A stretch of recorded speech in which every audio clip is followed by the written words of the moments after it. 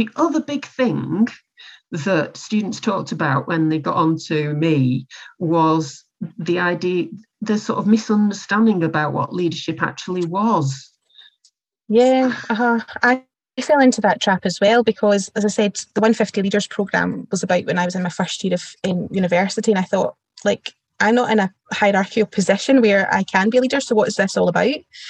But I think it's about having that understanding about the difference between leadership and management, isn't it? You know, the further up you go, you're probably more of a manager, but leadership happens at all levels, regardless of hierarchical status. Yeah, I revised this particularly because it was such a thing for the nursing students when they talked to me. And the sort of simple way to sort of differentiate is knowing about the difference between doing things right and doing the right things.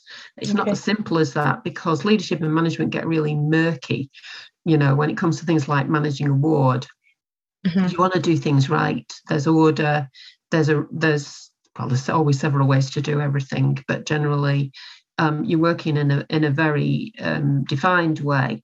Whereas leadership is more about change and movement and setting direction and things like that, which is something like that leaders in practice would do, nurses in practice would do anyway, as students as well. I've seen lots and lots of students, very values-driven students, who want things to change, who want to set direction.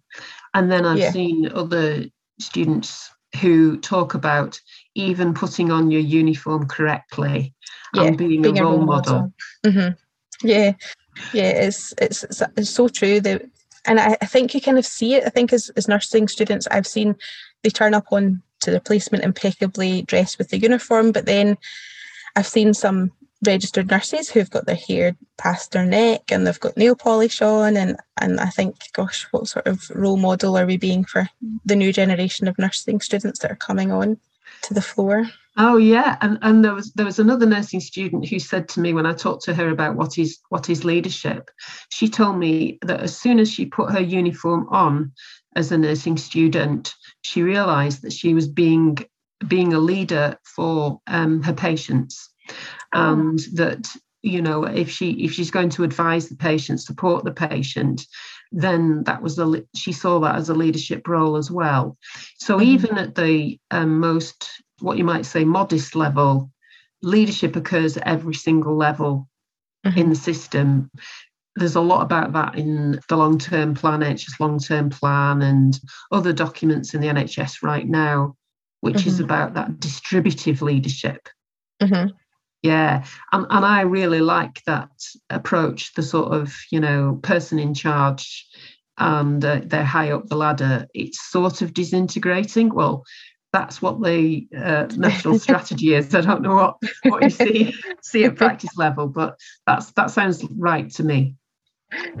Yeah, and I think in the Francis report, after the mid-staff had said that leadership was one of the main reasons that it happened, because there wasn't good leadership there, and it caused a lot of the issues that were happening. And I think the issue comes because we might have a lot of managers, but not a lot of managers that can lead.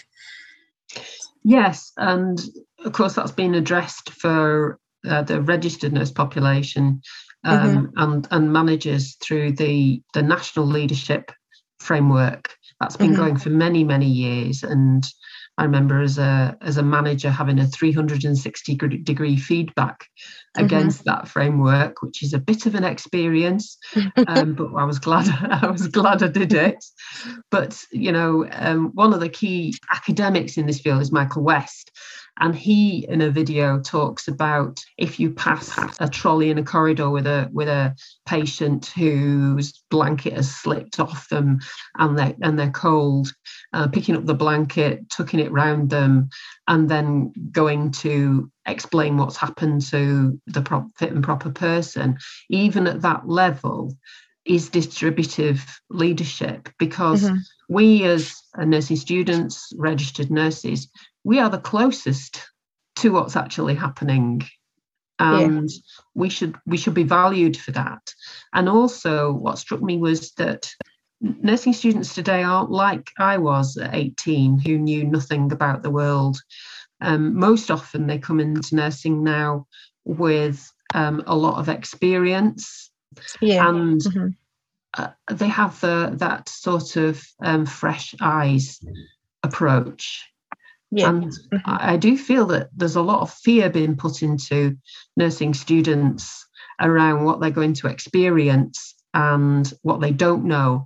And what I want to say through my book is that there's a lot of stuff that students do know and a lot of experience that they can give.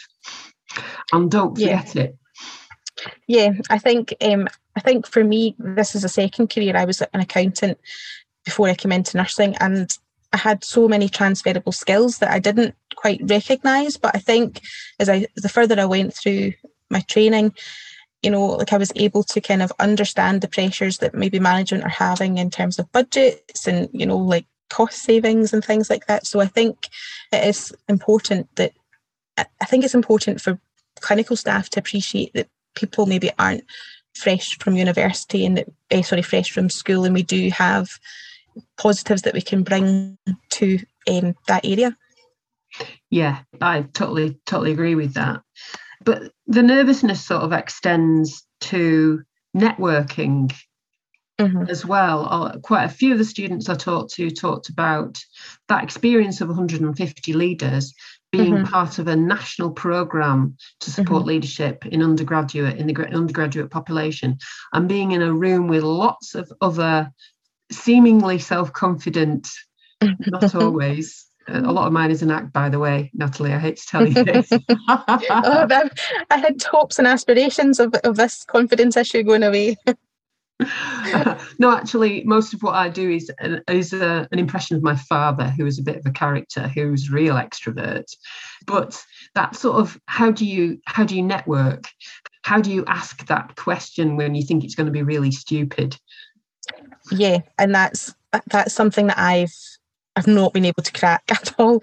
I think Twitter, as we spoke about at the beginning, has been wonderful for networking. I think it's easy to hide behind a screen and be a bit more confident that way, but face-to-face is a lot harder. And I think particularly with the pandemic, for me particularly, I've become a lot more insular, and that I'm not too keen to go out there and network. But from my experiences on Twitter, if it hadn't been for networking on that, I would never have met you, and I would never have had this opportunity. And as such, I would never have been able to been approached by Elsevier to write the next book that I'm involved in. So there's so many benefits that it brings, but also sharing ideas is what I love, because we can get quite fixed in our mindset that things must be done a certain way, but through networking and speaking with other people, we kind of change that mindset, and we can see things from different angles. We can be collaborative and have better ideas when we work together. So, but as I said, I've not kind of mastered that confidence on an elevator pitch, so to speak, when I meet somebody new.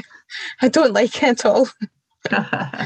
So, well, I also interviewed academics for the book, and the academics had quite a lot to say about this experience of networking, and their advice was to start networking with your peers. You know, you are drawn to be with other students, and years, you know, the number of students in a particular cohort is very large. You know, mine was about 30 people, and, you know, I knew them very well, and it doesn't seem to be that way. So networking with your fellow students, approaching somebody you don't know, start a conversation, then extend it.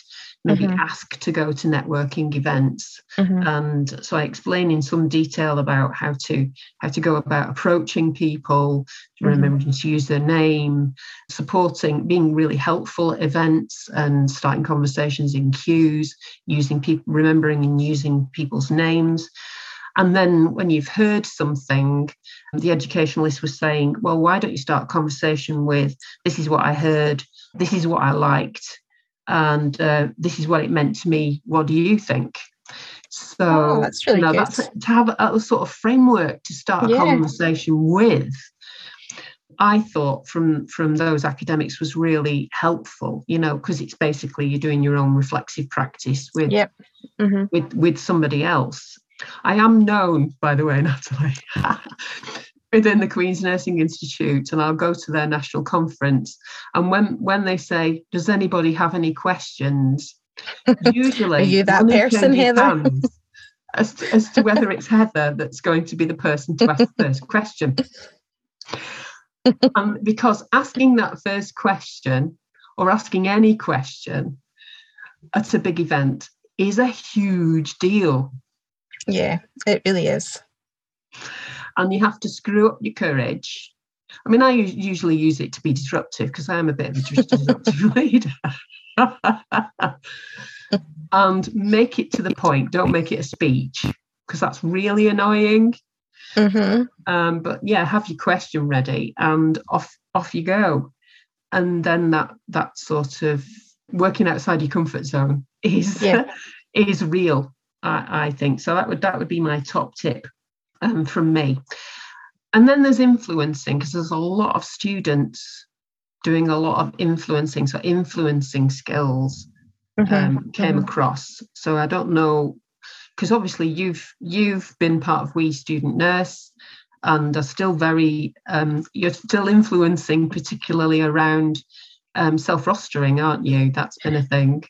Yeah, and even now there's a registered nurse, it's even worse trying to get a roster in advance. So yeah, that and I don't know if it's because I've got children or if it's because this is a second career, but one of the first things that kind of stood out to me when I started my training was how we're at the mercy of the people that we're going into clinical practice with. And quite often the response is, just turn up on the first day and we'll sort your shifts out then.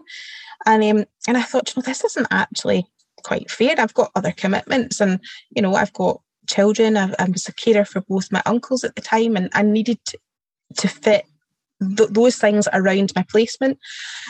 And I'd spoken with a peer at the time, and I said, "Is this right?" Because she was further up than I was, and she said, "Yeah, it's just something you're going to have to accept and get used to." And I thought, well, that's like the whole, well, this is the way it's always been done. So if we all take that attitude, we're not going to progress.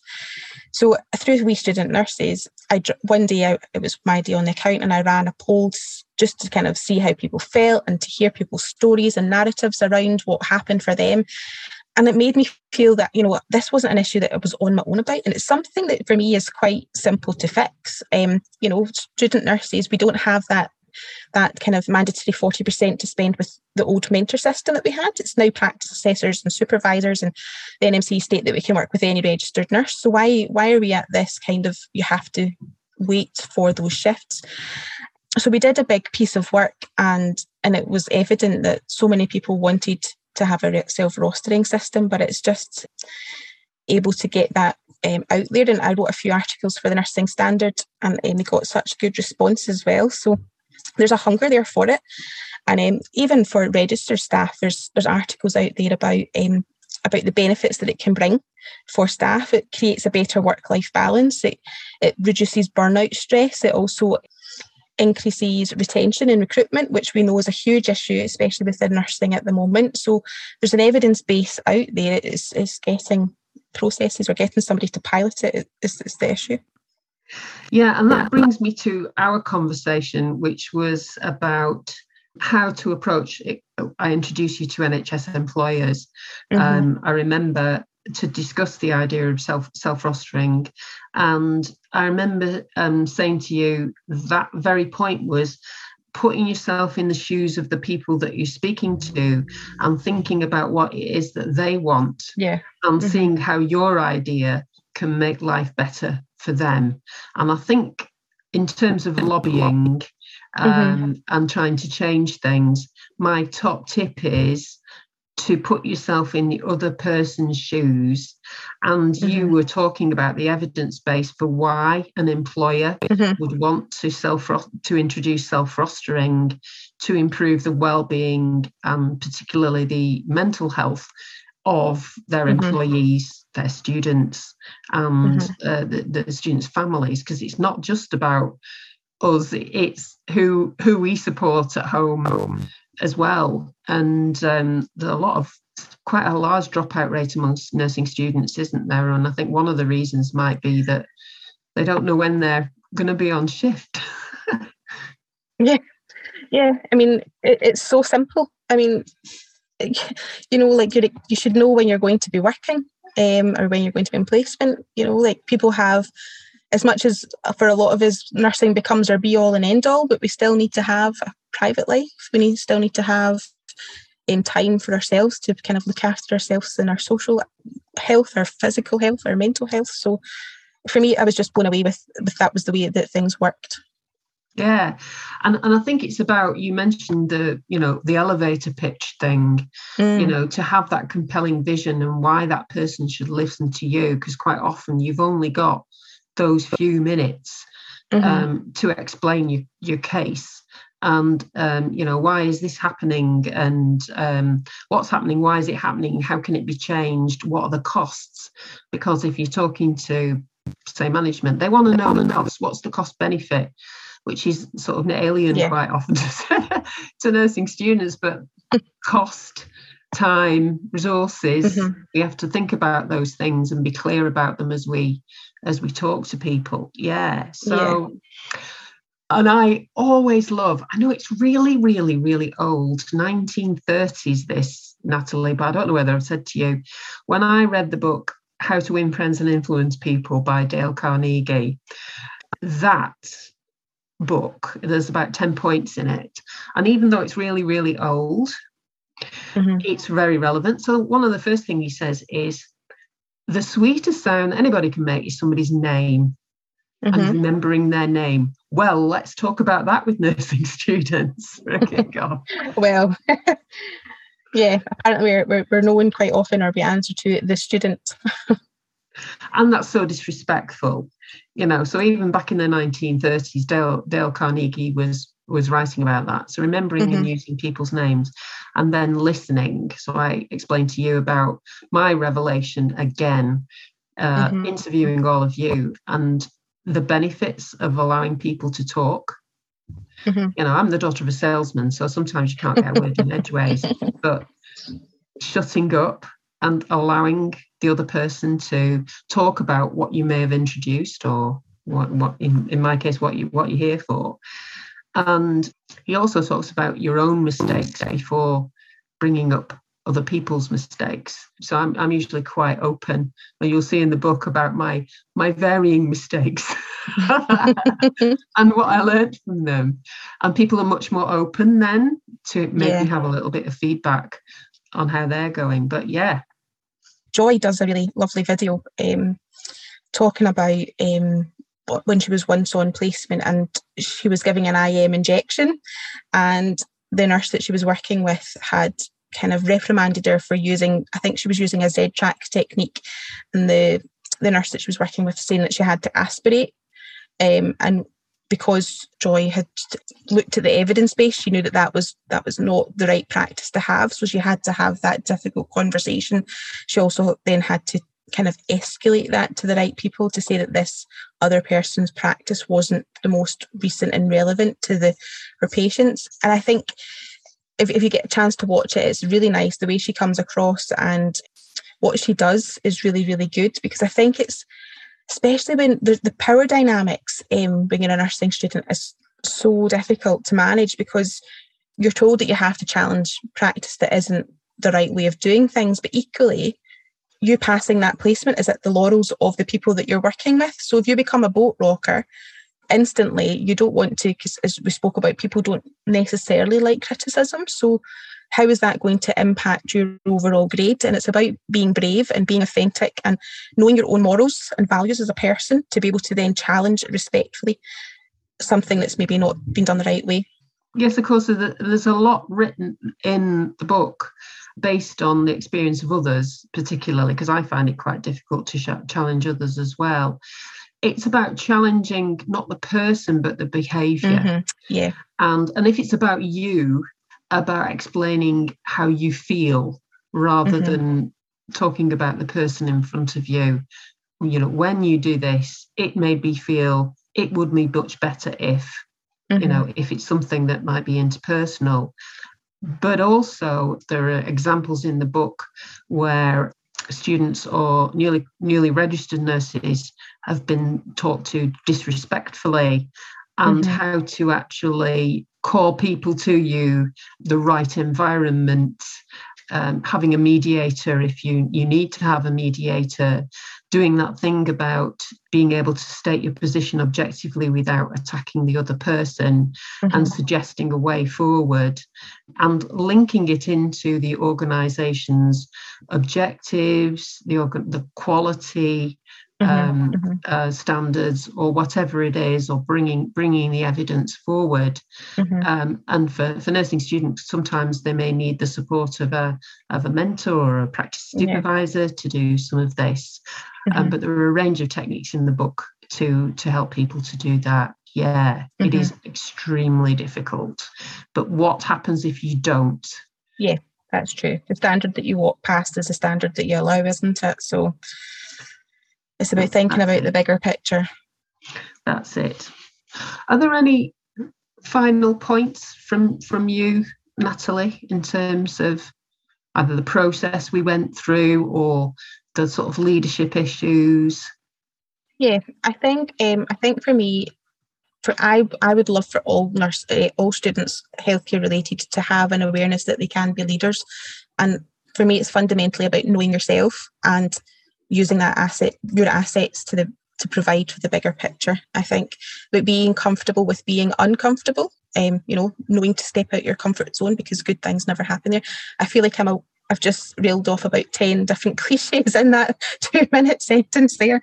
But yeah, I think students can bring so much to the table, and I think not only do students need to recognise that, but registered professionals need to recognise it as well and involve them in the decision making, or ask their opinion, and that will make them feel valued as well.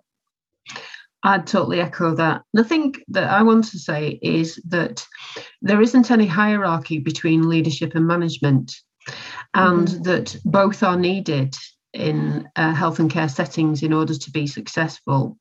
And there is a grey area around leadership and management, and that's okay too.